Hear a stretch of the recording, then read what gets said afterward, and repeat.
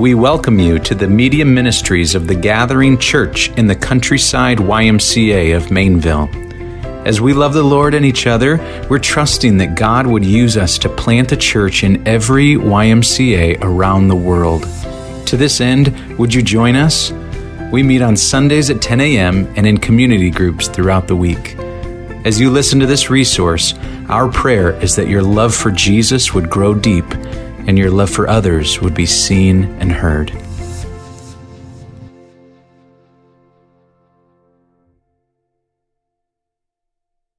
Hey, welcome to the gathering. If you would, remain standing and open your Bibles to the book of Romans, chapter 1, verses 18 to 32.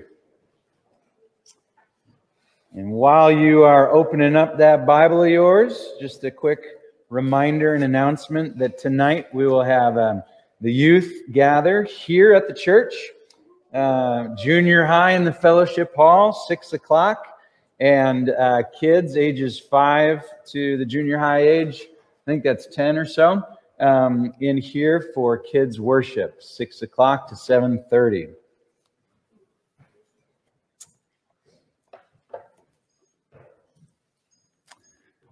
Thank you, worship team. I needed those songs. That was beautiful. Amen. And thank you, church. What an encouragement to hear you sing.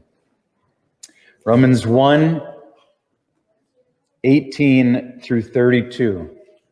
And this is the word of the Lord. For the wrath of God is revealed from heaven against all ungodliness and unrighteousness of men, who by their unrighteousness suppress the truth. For what can be known about God is plain to them, because God has shown it to them. For his invisible attributes, namely his eternal power and divine nature, have been clearly perceived ever since the creation of the world and the things that have been made, so they are without excuse. Verse 21. For although they knew God, they did not honor him as God or give thanks to him, but they became futile in their thinking, and their foolish hearts were darkened. Claiming to be wise, they became fools and exchanged the glory of the immortal God for images resembling mortal man and birds and animals and creeping things. Verse 24. Therefore, God gave them up in the lusts of their hearts to impurity, to the dishonoring of their bodies among themselves, because they exchanged the truth about God for a lie, and worshipped and served the creature rather than the Creator, who is blessed forever. Amen. For this reason, God gave them up to dishonorable passions. For their women exchanged natural relations for those that are contrary to nature. And the men likewise gave up natural relations with women, and were consumed with passion for one another, men committing shameless acts with men, and receiving in themselves the due penalty for their error. And since they did not see fit to acknowledge God, God gave them up to a debased mind to do what ought not to be done. They were filled with all manner of unrighteousness, evil, covetousness, malice. They were full of envy, murder, strife, deceit, maliciousness. They are gossips, verse 30, slanderers, haters of God, insolent, haughty, boastful, inventors of evil, disobedient to parents, foolish, faithless, heartless, ruthless.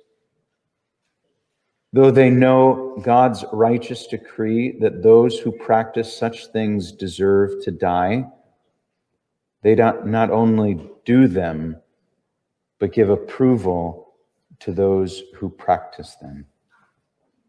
This is God's word. You may have a seat.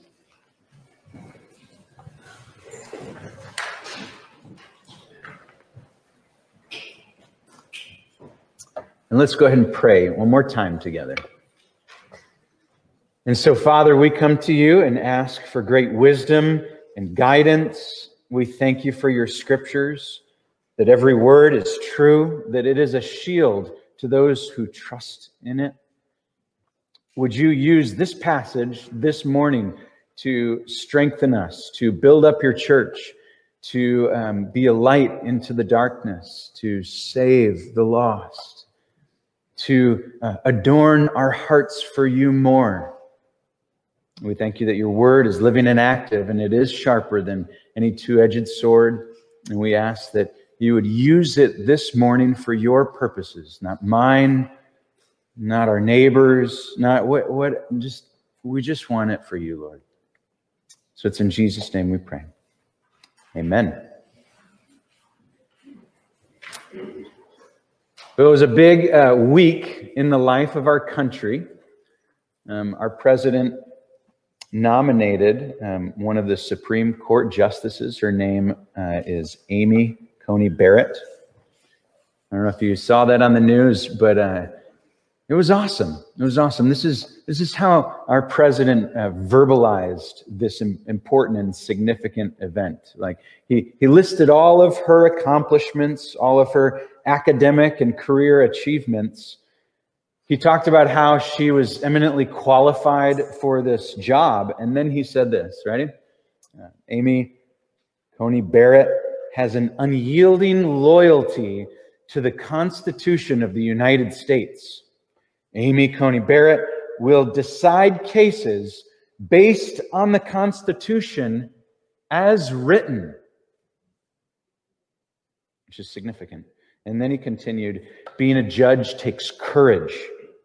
You are not there to decide cases as you prefer. You are there to do your duty and follow the law wherever it takes you. Well, our aim this morning is to do just that, not to follow the Constitution of the United States, but to open up the book of the law and to follow it as written wherever it will take us. Amen? Are you ready for that? I mean, that's a big deal.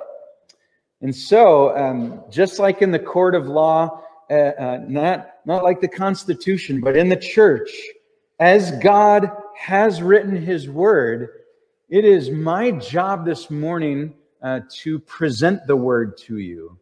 And so in similar court and legal terms this morning,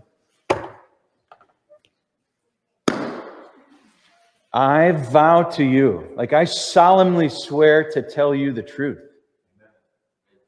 the whole truth, and nothing but the truth. And so help me God. Right? And I promise to you with like a heart of prayer for you. And just to remind you, I promise that the goal of our teaching, the aim of it, has the instruction and the purpose of love. That's my commitment to you this morning. Last week we talked about the good news of Jesus Christ, how his righteous requirements were met in Jesus. That is the good news. And this week, we got to give you the bad news. This is what Paul does. He gives the bad news before us. The bad news that God's righteous wrath has been revealed. He's got to give you the bad news for you to love and appreciate the good news. Church, do you remember the image that we started out with? The square peg in a round hole? Remember that? Paul's going to tell us this morning that mankind is a square peg. He's going to share with us why we need Christ, why we need the righteousness of God. He's going to tell you this morning that you are a square peg, both you and I. So the title of this morning, this sermon is The Reasons and the Results of the Wrath of God. The reasons and results of the wrath of God. And there are 2 points to be pegs for our time. This is how our time will be structured. Point number 1, reasons for his wrath. And we're going to take the first part of this passage, verses 18 through 23. And then the second point are the results of his wrath, which is the latter portion of the passage, verses 24 to 32. The reasons and results. Let's start with verse 18, and I'll read it again just to refresh our minds. For the wrath of God is revealed from heaven against all ungodliness and unrighteousness of men, who by their unrighteousness suppress the truth. Okay, so wrath of God. Perhaps it's been a while since you've been a part of this discussion. It's not often preached on. It's not necessarily popular, attractive, or even a pleasant thought at first to the modern day listener or ear. So what we're talking about when we say the wrath of God is God's anger. His righteous anger. If you want it in a sentence, here it is. That God intensely hates sin. His wrath is sourced in his holiness and perfection, and therefore it is a necessary attribute to talk about as it relates to our God. Many people these days aren't into the wrath of God. They're kind of like, that's like Old Testament stuff. I'm more of like a New Testament guy. I kind of like the love of God. And so that whole wrath stuff is a thing of the past, right? But friends, here we are in the New Testament, in the book of Romans, and we're reading about his wrath, and we're seeing that it is continually still being poured out. It's expressed, and it is explicit. Why? God is still holy. His standard hasn't changed. He's still faithful in all of his attributes, including his wrath. So friends, let me just share with you the standard of God's righteousness is the same. And the charge being brought against humanity is unrighteousness. This is verse 18. So why are we unrighteous again? Like, wow, Pastor Newman, you're going real deep, real quick. I know, but let's go for it, okay, church? Why are we unrighteous? Why are we unrighteous? So look at me and look at verse 18, okay? Paul says that we are unrighteous because we suppress the truth, okay? So, hey, you ever been to a doctor? You're sitting on the table, the doctor comes on up to you, he takes out one of those popsicle sticks, kids, you know what I'm talking about, and he says what? Open up and say, right? And he jams that big old popsicle stick on your tongue and he pushes it down, right? And if you know me, if you've had lunch, breakfast with me or whatever, you know that I kind of like thinking about inventions. If you want to take this idea and run with it, I think someone should make an invention with popsicle sticks, flavored doctor sticks, right? Mint, bubble gum. Come on, why haven't they come out with that yet? Those things are gross, right? But that doctor pushes that tongue on down and he suppresses the tongue. And God is saying humanity is unrighteous because we suppress something. What do we suppress? We suppress the truth. Our unrighteousness is revealed by the reality that we are truth suppressors. What does he mean? Look at verse 19 with me. For what can be known about God is plain to them because God has shown it to them. Okay? So what he's saying is that what is plain to everyone, he's asking essentially, hey, what's plain to everyone? What can everyone see? You don't have to reach very far for it. What can you see that proves in a simple way that there is a God and you are not him? It's creation.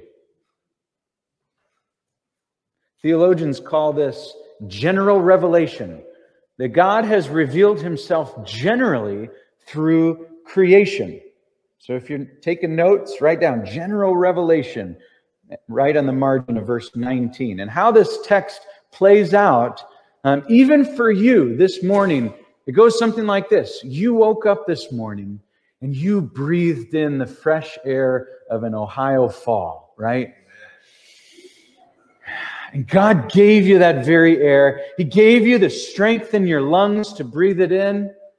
And you looked out and you experienced the fall. You noticed that the leaves were changing colors, that the leaves were falling. You experienced, if you got up early enough, the cold and the darkness, but then you started to experience the warmth of the sun. And you looked out and went, wow, I didn't have anything to do with that. I couldn't control that leaf that just fell. I can't control how the grass turns this color. I can certainly water it. I can try to tend to it, but I certainly don't have the strength or power or creativity or the inventive abilities to come up with grass. There's someone out there that's bigger than me, that's higher than me, and it ain't me. That's general revelation.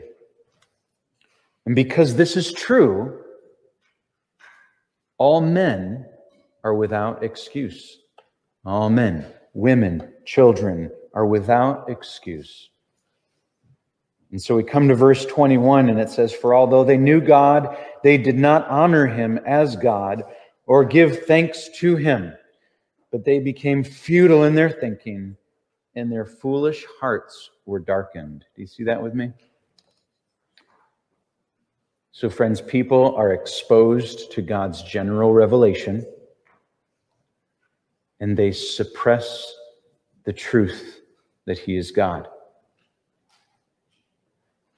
And their suppression, or their holding down of the truth, this is not some passive action,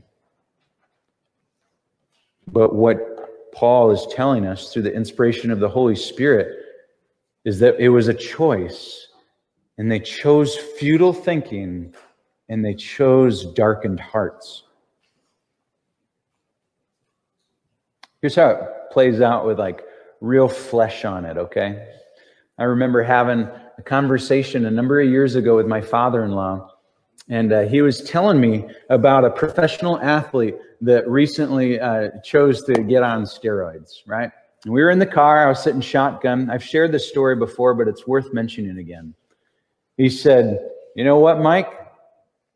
I'm just 2 bad decisions away from doing the same thing." And we both went, ha, ha, ha, ha, ha, ha. Huh. That's right. We are.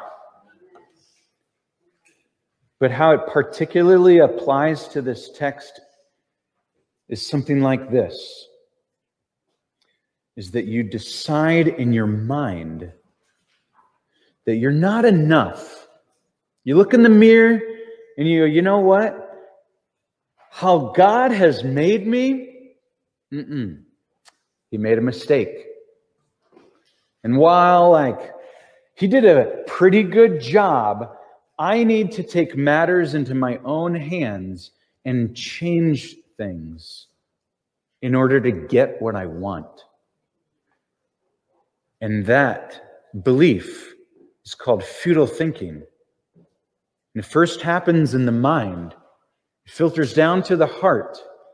And then the next decision is going out and buying illegal drugs and starting steroids.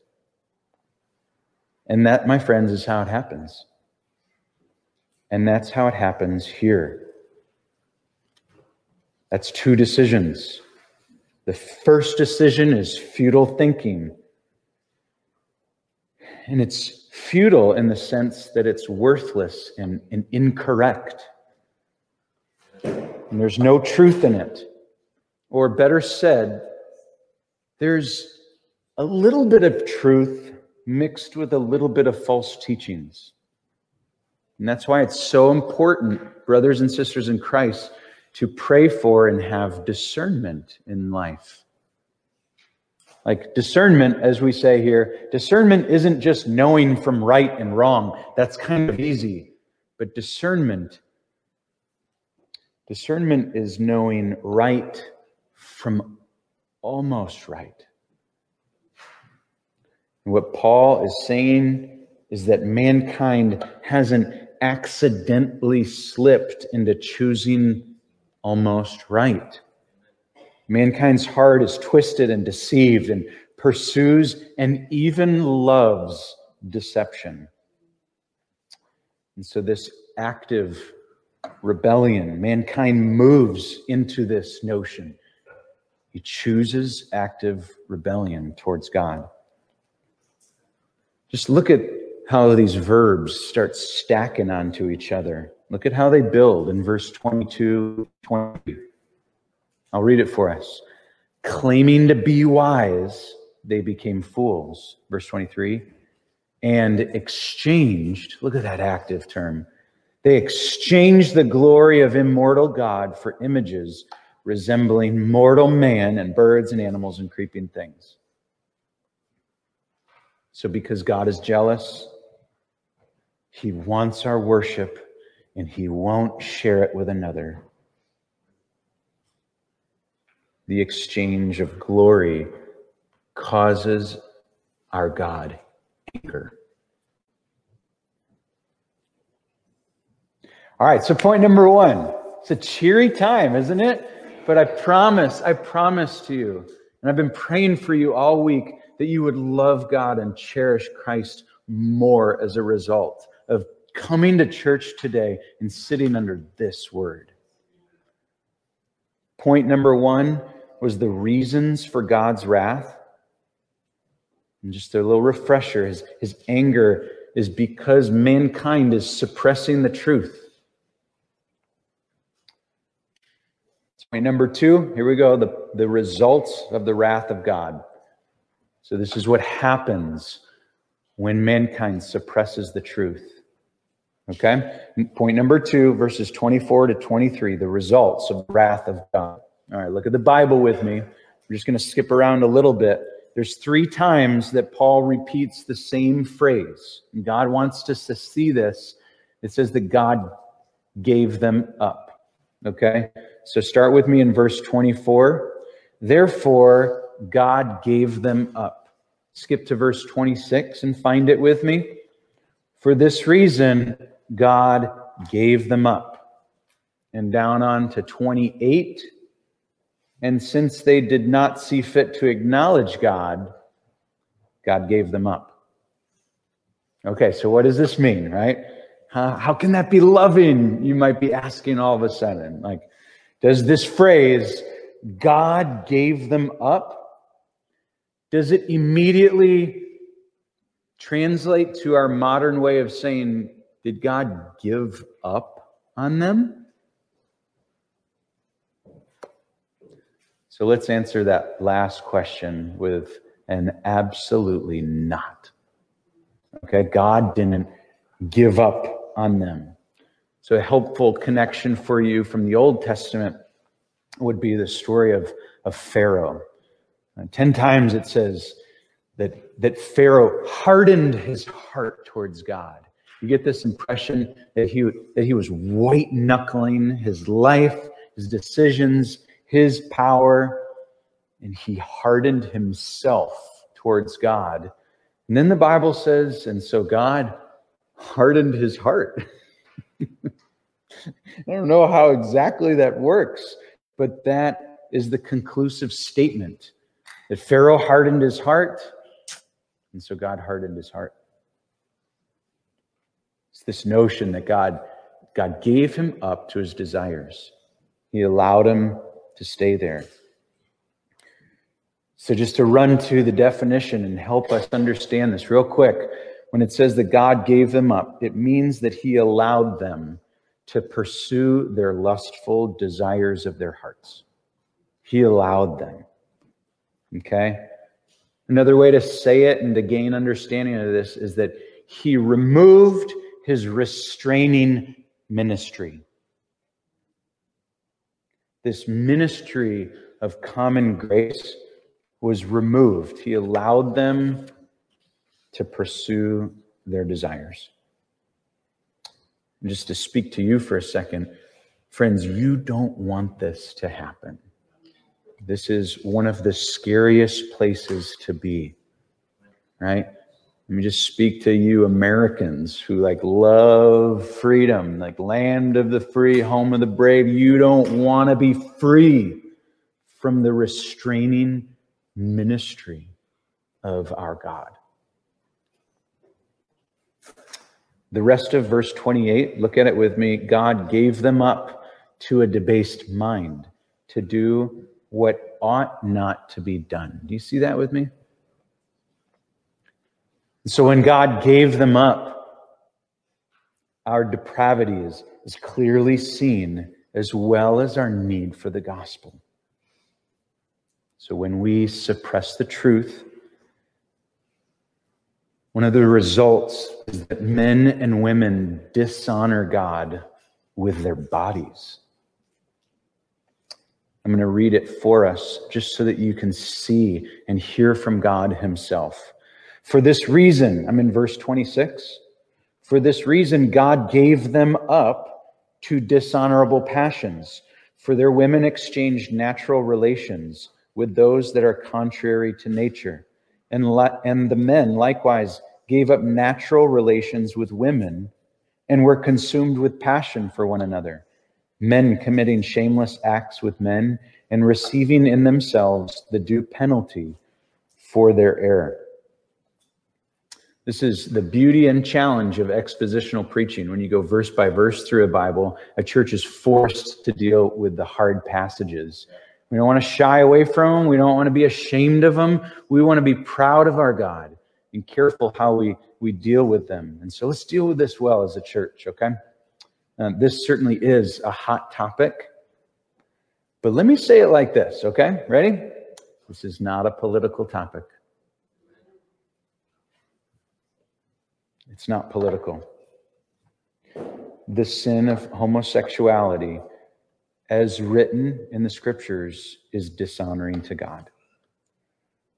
And everyone must choose to honor God with their body. All right, so let's go a little church history channel on you, okay? You guys ready for that? We did really well last time we did this, okay? So early in the early church, there was a false teaching, or in church terms, there was a heresy that popped up. It crept in, okay? And it went like this. Ready? The physical and the spiritual, totally separate. The physical, the spiritual, totally separate. And you'd be like, Newman, come on, what a big deal, right? Here's how they thought. And I wrote it in first person to just personalize it, okay? It goes like this. I believe that I can still honor God in my spirit, even if I act on every physical desire of mine. Separate, totally separate. Why? Well, God gives me desires. He gave me my body, and He's the creator. The spiritual and the physical are not connected. And besides, I'll get a new body anyways. See, just creeping in. It's pretty convincing, right? I can do whatever I want with my body. I can still honor the Lord in my heart. And this led people in the early church to cases of drunkenness and gluttony and sexual promiscuity. But honoring God, church, involves both and all the mind and the heart and the body. Like God calls you to not act on every fleshly desire. So church, therefore, we can honor God with our bodies. If you notice, what is not written in this passage is that Paul doesn't take time to argue whether people are or aren't born like this. Isn't that interesting? He doesn't spend time doing it. And while I don't believe that there is a homosexual gene, Paul doesn't even mess with that discussion. And church, I think that you'll be spinning your wheels if you engage in that discussion too. Okay? We can have it as a church, but Paul doesn't address it here. What Paul, by the inspiration of the Holy Spirit, or I should just say what God is saying, is something like this: men with men, women with women. This is what happens when a culture refuses to glorify God by suppressing the truth. All of these sins are evidence of people loving themselves rather than God. So if you ask yourself, what is the clearest expression of loving and worshiping self? What's the clearest expression? The answer would be finding someone just like yourself in order to gratify yourself. This is unnatural. So we are designed to worship God and become one flesh in the marriage covenant with an opposite members of the sex, with opposite gender, with the opposite sex, right? One commentator said it like this: just as idolatry is a violation and perversion of what God intended, so too homosexual relations are contrary to what God planned when he created man and woman. When you exchange the truth for a lie, you will exchange the natural for the unnatural. If you think this discussion is surprising in a church, could I share with you another surprising phrase in this passage? Like, as I was reading it, this one just like popped out to me, like, I can't believe this is here. Okay? So let me just phrase it like this. Think of it like this. If you were Paul, how would you prove to humanity that they need Jesus? How would you prove that they do not fulfill the righteous standard, the righteous commands of God, and that they need a righteous son? How would you do it? Certainly you would mention, like, quote unquote, the major sins, like, hey, make sure you don't do this, but you're doing this, so haha, like you're on, like, murder, right? Or in this list, inventors of evil. Man, that sounds like a bad guy, right? All right, I'm going to read verse 29 through 31, and we're going to skip the phrase that most popped out to me. I'll do it a little bit theatrically, okay? Here we go.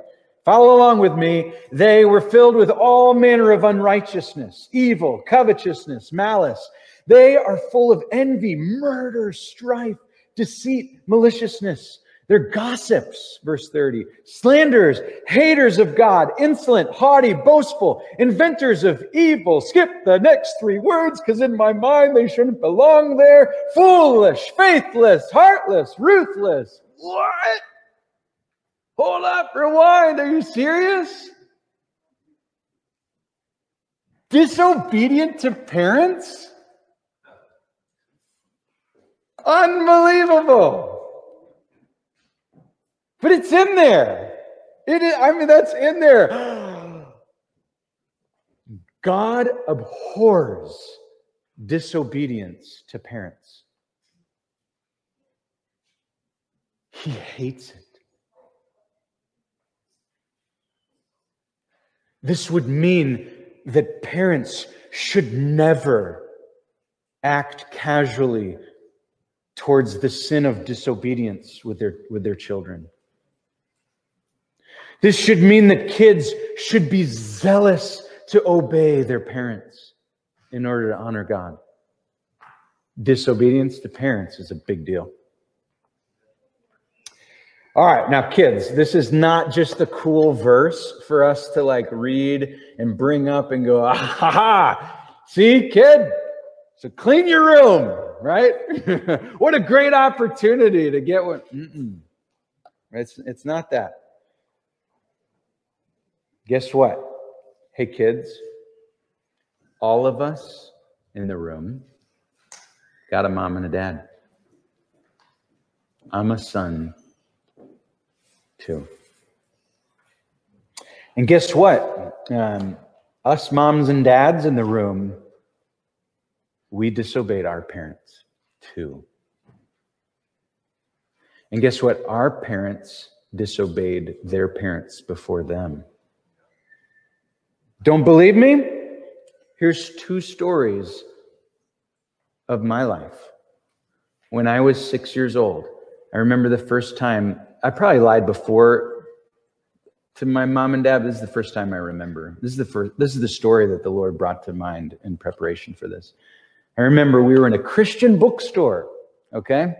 And I saw these nail cutters, okay, that had a knife hidden in them. It was like a little jackknife nail cutters. And the nail cutters said, "Praise the Lord" on them, okay? They were really cute. It was like a keychain deal. I wasn't allowed to have a jackknife, okay? And so I pulled out the knife and went, "Oh, I want this." Okay, and so I said, "Hey, Mom, can I get these nail cutters?" All right? And it was like at the checkout line. I'm sure you all been there, kids. Like, "Hey, Mom, can I have this pack of gum? Hey, Mom, can I have this pack of gum? Hey, Mom, sure," right? Then, "Mom, can I have this nail cutter's name?" Right? I didn't actually mention there was a jackknife in there, but I knew I wasn't allowed to have a knife. Did I lie to her? I did. So I get in the car and I said, "Mom, could you pass the nail cutters back? Thanks so much for buying me the nail." Right? And I open it up. I go like this. She looks back and she goes, "Oh, Mike, did you know that there was a knife in there?" And I was like, "Uh-huh." And she took them from me, and I was disciplined because I was disobedient to my parents. But that was just when I was a kid, right? That was pre-conversion, right? 2017. I've sinned since 2017. But I remember the first week that our family moved here, right? We were unpacking.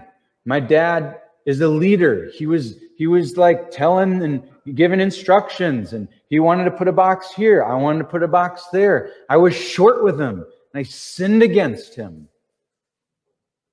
I came back to him a couple days later. "Dad, I need to ask for your forgiveness. I moved here. I want to live near you. I love you. And within a couple hours, I lost it with you. And I am so sorry. Would you please forgive me?" 2 stories to prove to you, to give evidence that your pastor needs righteousness found outside of himself, found outside of my heart, found outside of my strength. I need what Luther called an alien righteousness, someone else to come in and be righteous for me. We are all disobedient to parents. I hope that you see this. And I hope that you see that this leaves mankind hopeless unless God acts. Right? Unless God has a solution. Unless God moves because of his wrath.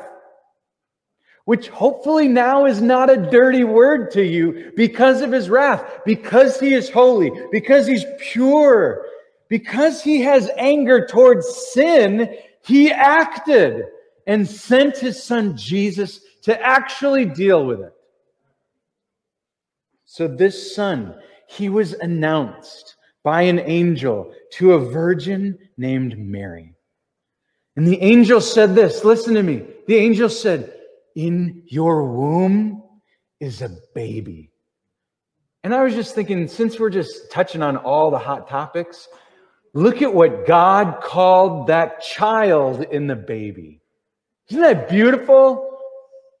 Like God said, if there's someone living inside a woman, it's a baby and it's a life. And I hope that that informs your understanding of the sanctity of life and your understanding of abortion. God thinks that a baby inside the womb is a baby, a life. And to think otherwise is to go against the will of God himself. This Son, Jesus, because of the wrath of God, he bore the sins of the world. And he was crucified on a cross. And in that process, he absorbed the anger, the hatred of sin. He absorbed God's wrath. And he satisfied it. And there was this great exchange where he exchanged his holiness and purity for our sin. We read this last week. He became sin that we might become the righteousness of God. And this is our great doctrine of substitutionary atonement, that he died in our place for our sins. There was a substitution that happened. And so let me say it like this. If you are uncomfortable with the wrath of God in the beginning of this message, I hope that you just embrace it and love it and cherish it and respect it and fear it. Because if there's no wrath, there's no cross. If you don't have the cross, you don't have the atonement. If those aren't true, you are still in your sins. This is the greatest expression of God's wrath. It was laid upon Jesus Christ as our substitute. And without it, without the wrath of God, you don't have the love of God. So, friends, if you are an unbeliever in this room, if you're watching online, and if you don't know Jesus, I started this message by swearing to you that I would tell the truth. And so here's the truth. Righteousness cannot be attained by your good works. You can't be good enough to get to heaven. Righteousness occurs through faith in Jesus Christ alone. You can't be nice enough. You can't be morally clean enough. If you went through all of the sins in this passage and just tried to be better, you would live a life of exhaustion. If you try to pursue peace by just being good at all these things, you won't get it. And I need to tell you that you are promised eternity. Every human, every person, man, woman, child, is promised eternity. But without Christ, you will be separated eternally from God. And so the only way to attain righteous standards, or to, in the imagery, to not be a square peg anymore, how to get in that round hole, is to clothe yourself with righteousness. Huh? What do you mean? You must exchange your worship of everything else, especially yourself, to worship the only God. You must believe that Jesus Christ died for you, that he loves you, and he wants to be your substitute for your sins so that you know God. And if you have not done that, if you have not experienced that exchange from one worship to the only worship, true worship of spirit and truth, please pray and exchange your worship. Please get down on your knees, bow, and come to Christ. And we want to help you. We will pray with you. We will bend over backwards so that you know how to not suppress the truth anymore. Only God can lift that popsicle stick off your tongue. But we want to be agents, and we want to help you. To the believer this morning, so if you have placed your faith and trust in Jesus Christ, this passage has everything to do with you. It really does. Like, even though you've been saved from your sins upon placing your faith and trust in Jesus, you can still struggle with some of these sins. So is the church a place for sinners? Yes. But listen carefully. Repentant sinners. Listen to this old hymn. Come ye sinners, poor and needy, bruised and broken by the fall. Jesus, ready stands to save you, full of pardon and love for all. Let no conscience make you linger, nor a fitness fondly dream all that he requires of sinners.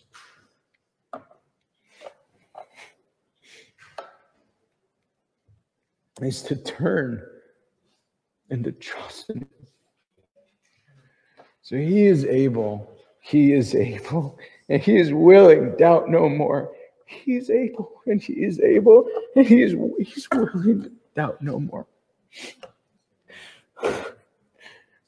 So you need to come to him today. And your call today is twofold. It's to be a worshiper, and it's to be an evangelist. Let's just talk about those two, and then we'll close up our time together, okay? Let's start with the evangelism side of things. How do you share the truth with people who are suppressing the truth? It's hard. Oftentimes we look for cool strategies or maybe just the perfect moment to do it, right? Certainly not at Thanksgiving, though, right? Certainly it takes an incredible amount of prayer and discernment and a lot of relationship miles. You got to log in a lot of time. But in the end, we must share with them how God intends for them to live in the power of the gospel that helps them to live within his intentions. And with those who suppress the truth, you must bring them the truth. So that God can open up their eyes to see, and so that God can open up their ears to hear. The truth, friends, sets them free. Remember how I swore to you to tell the truth? You must tell the truth to them.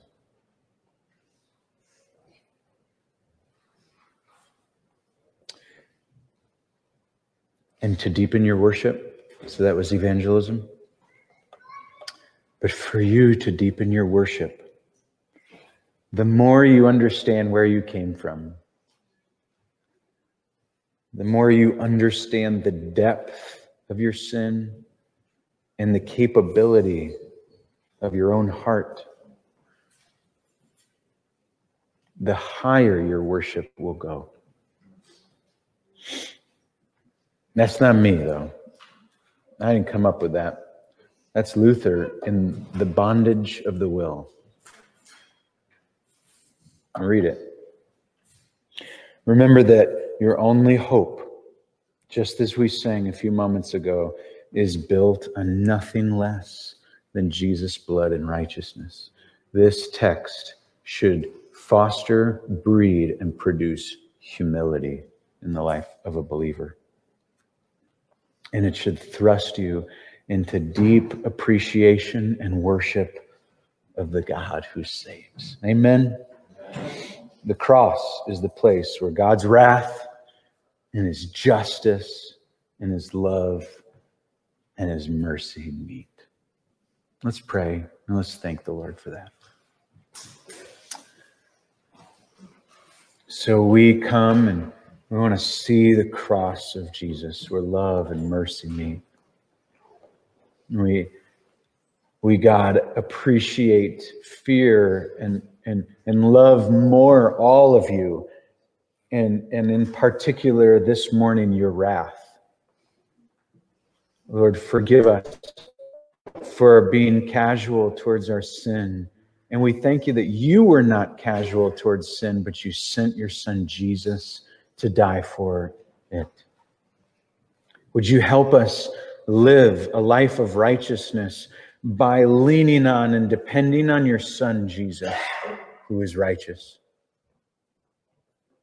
So we cling to him. Would you stand with us? Let's respond to God's word through song. If at any moment you need prayer, if you need help, stay after for sure. Head on off to the wings. We'll pray for you. Grab your community group leader. We want to walk with you in your understanding of the word and your love for our Lord Jesus Christ. Let's sing to him.